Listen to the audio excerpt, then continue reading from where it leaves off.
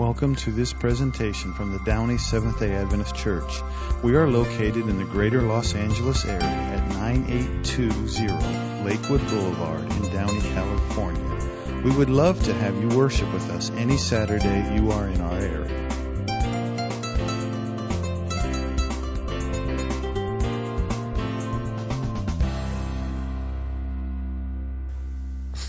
Well, hello, friends. It's another week. We've gathered together.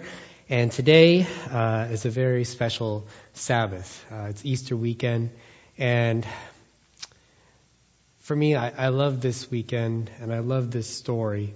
It's a painful, hard story to read, but there's a lot of good and a lot of things that we sometimes gloss over when we look at the last few days of Jesus. But before we begin, let's begin with prayer.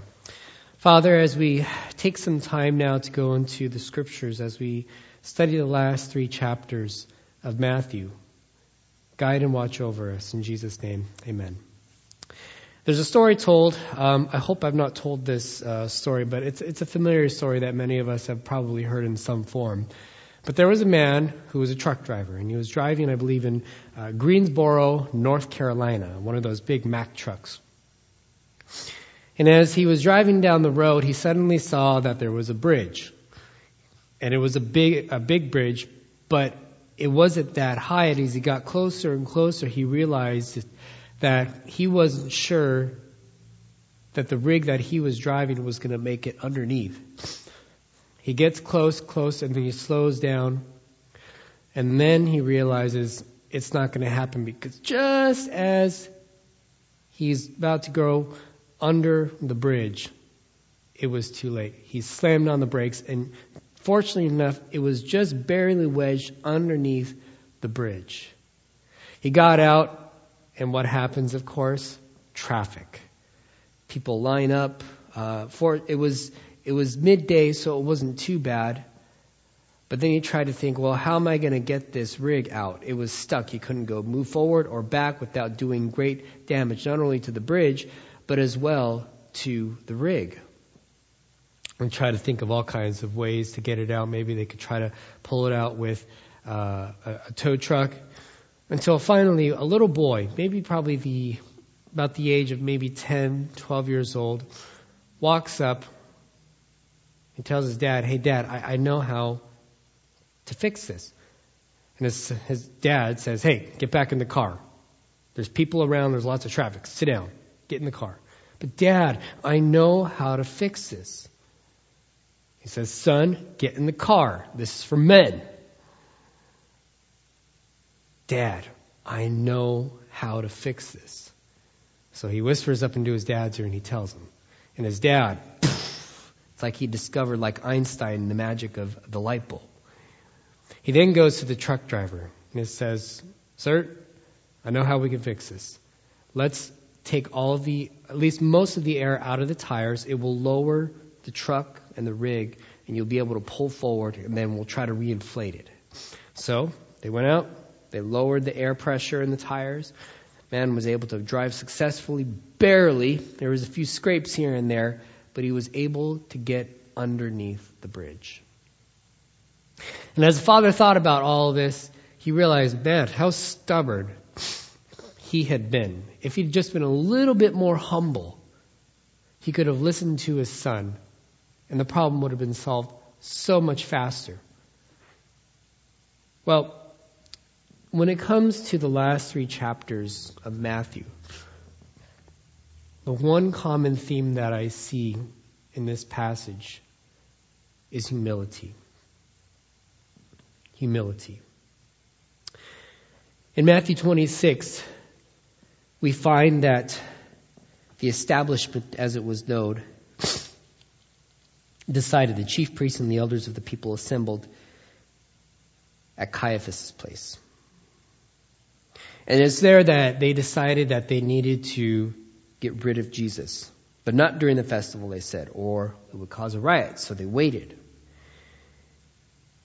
Jesus was a marked man. However, along the way, while Jesus was in Bethany in the home of Simon the leper, a woman comes into the home and she begins to pour an alabaster jar, a very, very, very expensive perfume on his head as he was reclining at the table. And when the disciples saw that, they get upset. And their primary thinking is, why is she wasting so much perfume? And i.e., why so much money? Why so much resources?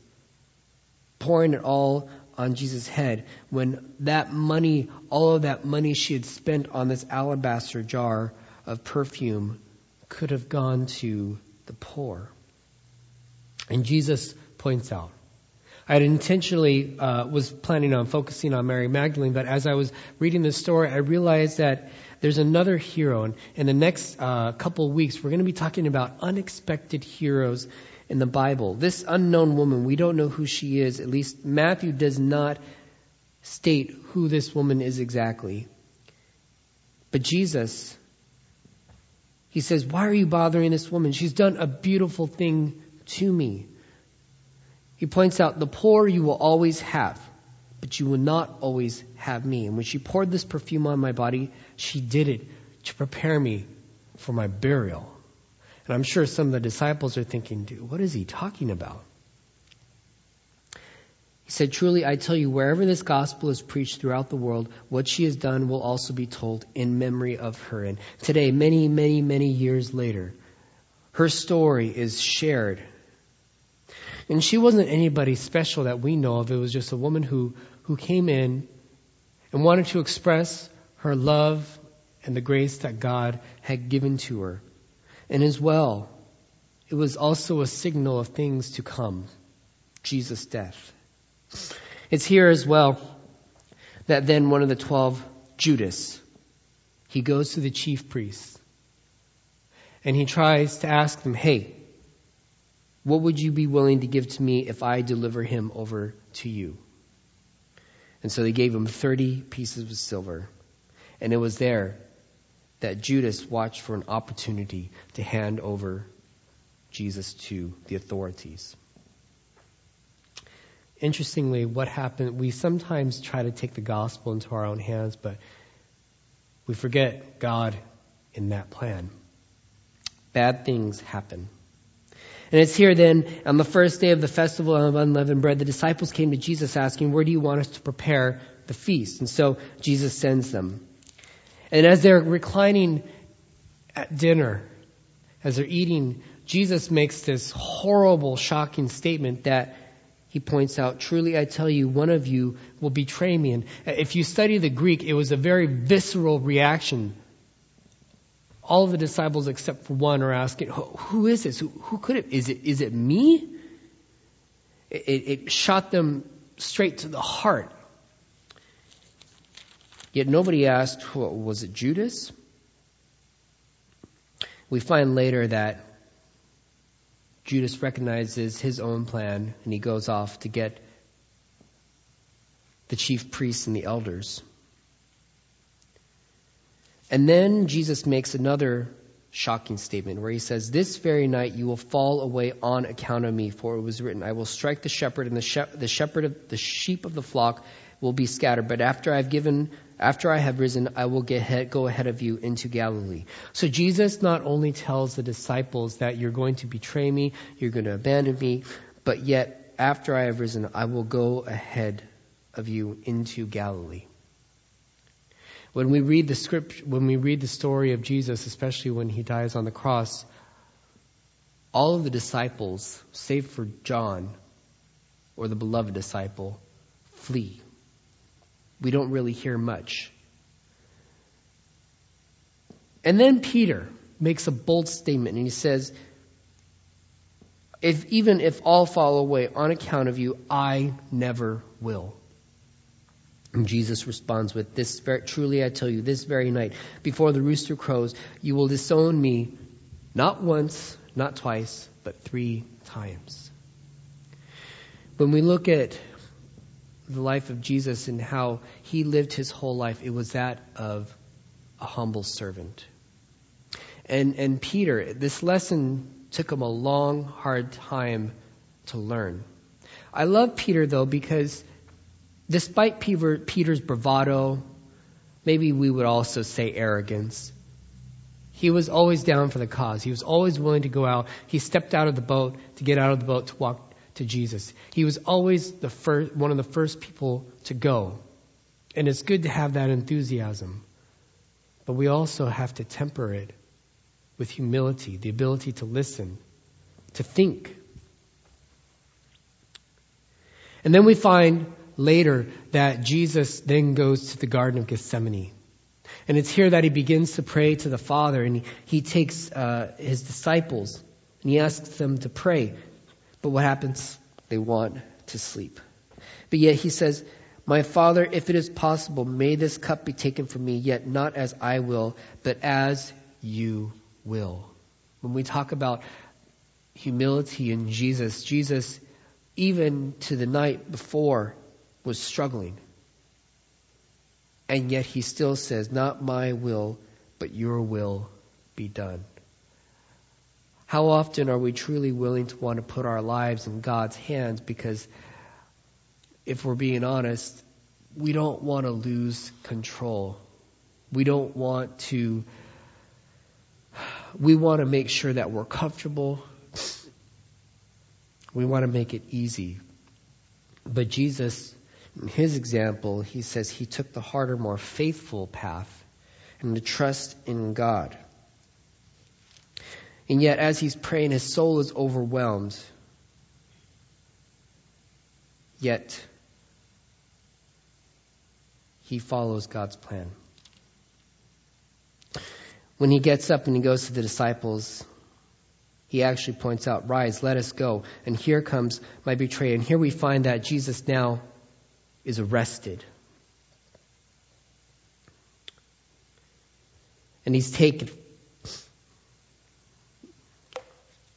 So, I'm sorry, I forgot to point out. The humility is a key attribute of Jesus' disciples. Not necessarily past, but now especially in the present. Jesus calls us to be humble.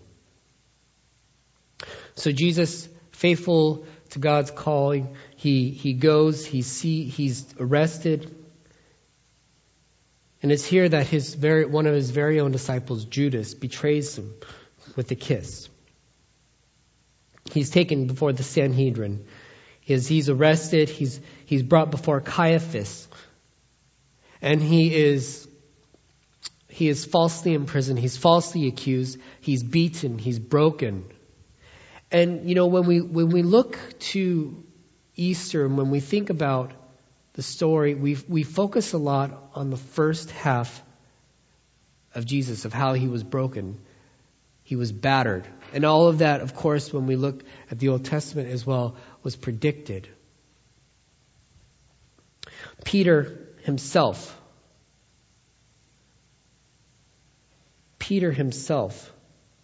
disowns Jesus in his own fear. Now, we find in chapter 26, verse 69, Peter now was sitting out in the courtyard, and a servant girl came to him. "You also were with Jesus of Galilee," she said. But then what does he do? He denies it. One of the things that we find as well is that fear takes hold of us, especially in our thoughts. When we keep thinking about things, we sometimes tend to amplify it. But what I would say is, do not fear even when it seems that all is lost. Because in the minds of the disciples, here is Jesus. He is the Messiah. He is supposed to come. And especially in Matthew's gospel that was written to the Jews. The Jews for many years had been waiting for a Messiah to come, and especially at this time to overthrow the Roman government so that they could be their own people and that God would reside here on earth. But yet, the Messiah, the Rabbi, what is he doing? Why is he letting them take him to jail, to be placed before Caiaphas? They all knew the writing was on the wall for Jesus. So they take Jesus, they place him before Pilate. And yet, even in the midst of even when Pilate couldn't find a reason, he bowed down to public pressure. People calling out, yelling and shouting. And if you scream and yell loud enough, with a weak leader, you'll get what you want. Rather than Jesus, they took Barabbas instead to be freed. And we later find as Jesus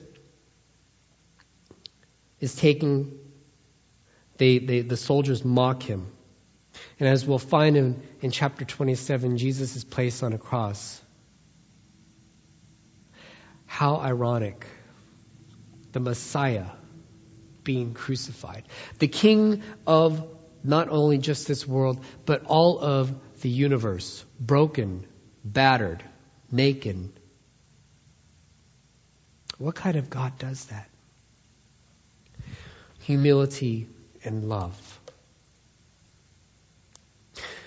And as Jesus had indicated before, you're all going to be gone. You're all going to be fleeing, except for the beloved, who was with Mary, Jesus' mother, Mary Magdalene, Joseph, and another Mary.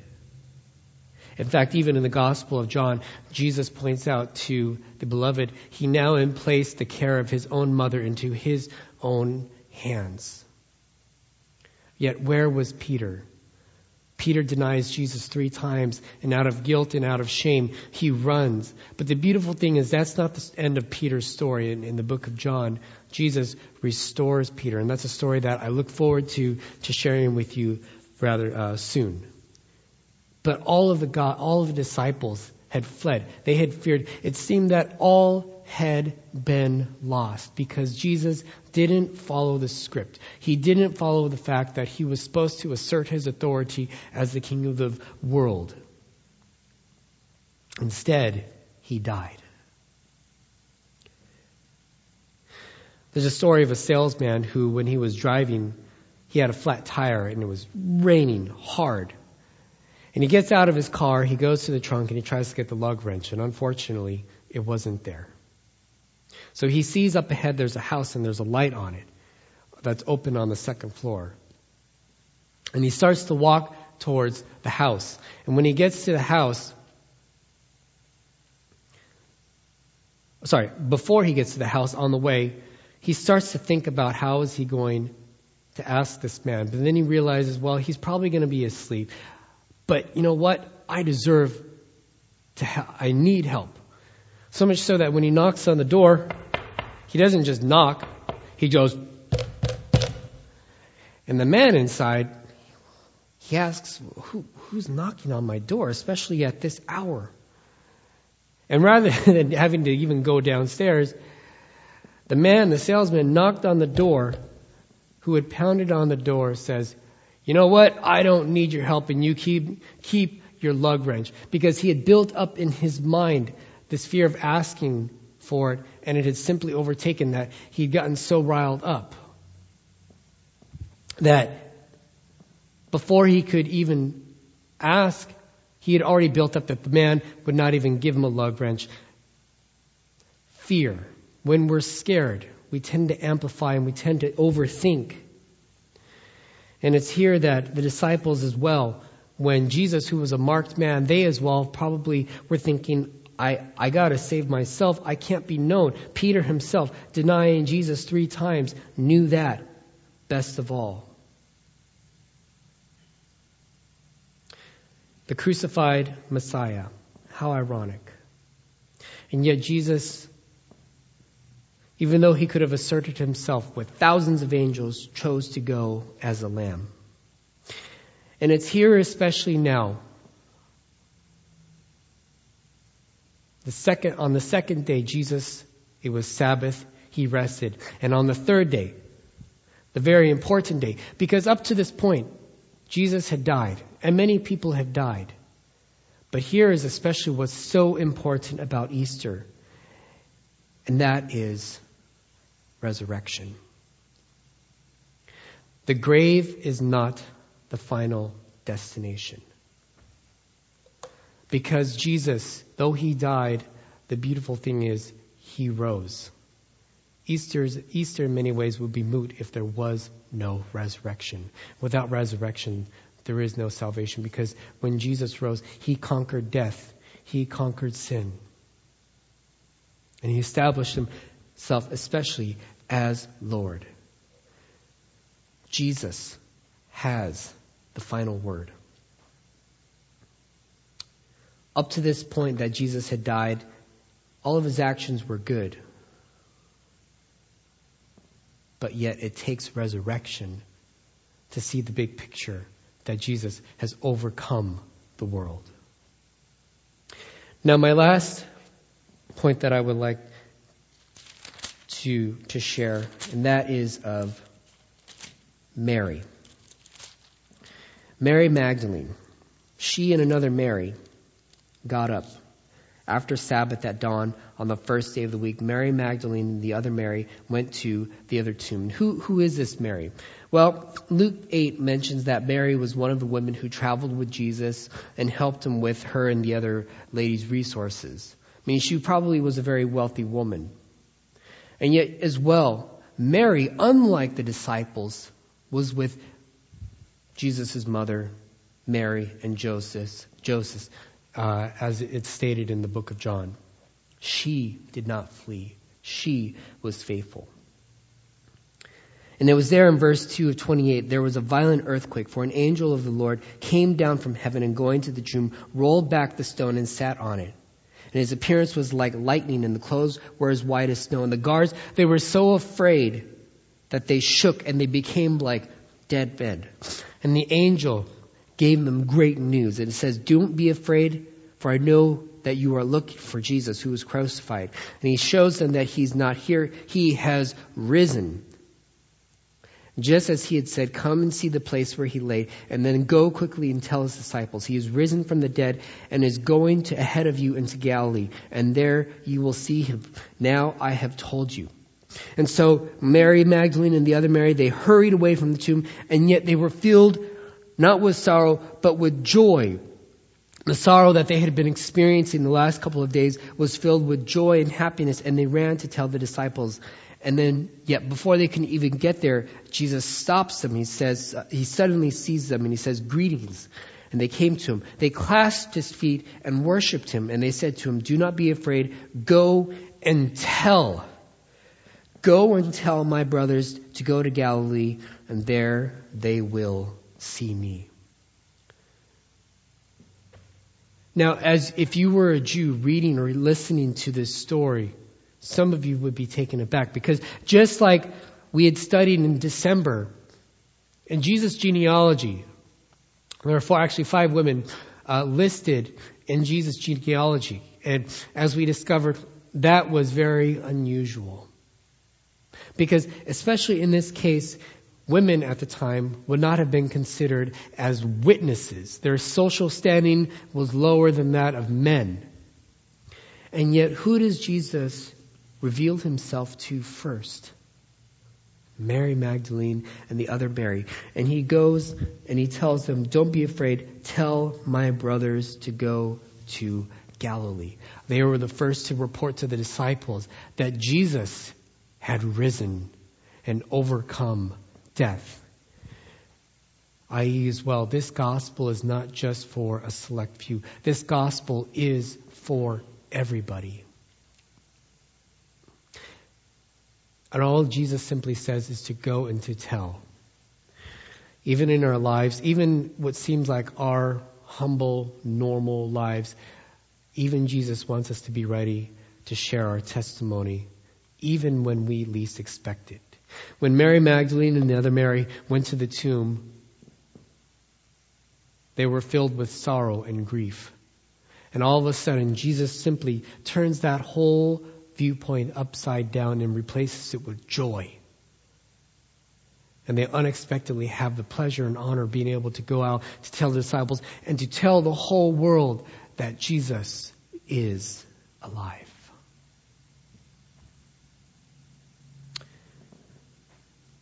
Three women, one unknown, Mary Magdalene, and the other Mary.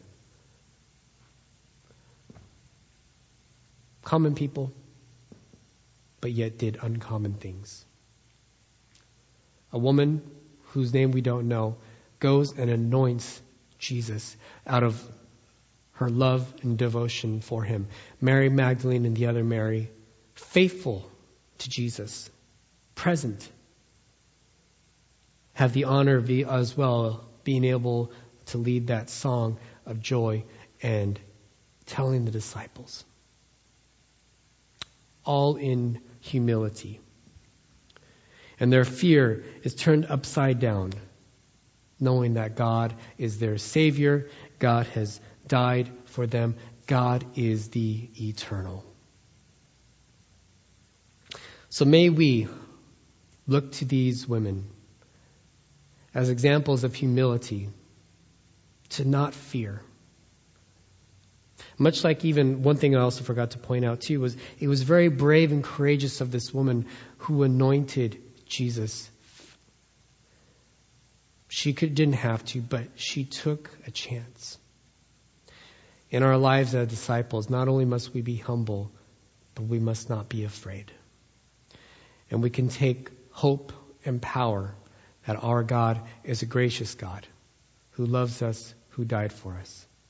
And if you want to get to know who this God is, who this Jesus is, please reach out to me. Reach out to one of our church members, and we will begin this journey with you to discover a God who is faithful, who is loving, and wants to spend the rest of your life together. So may you have a wonderful weekend. Despite all the challenges that we may be facing, take hope, take courage in our loving Savior. And may we gather together as a united family, as you're watching on a screen.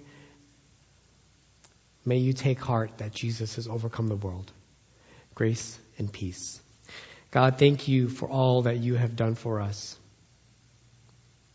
Lord, may we not forget the examples of the unknown woman, Mary Magdalene, and Mary. God, help us to be faithful and true to you, to not fear and to be humble. And that, Lord, as well, may we be ready to share the good news at all times. And Lord, as well, come soon. And all the things that are surrounding us, the darkness, Lord, may you shed light and also help us to be beacons of light and salt to those around us. In Jesus' name, amen. Take care. We hope you have been blessed by this message from the Downey Seventh-day Adventist Church. You can find more messages at www.downeychurch.org. God bless.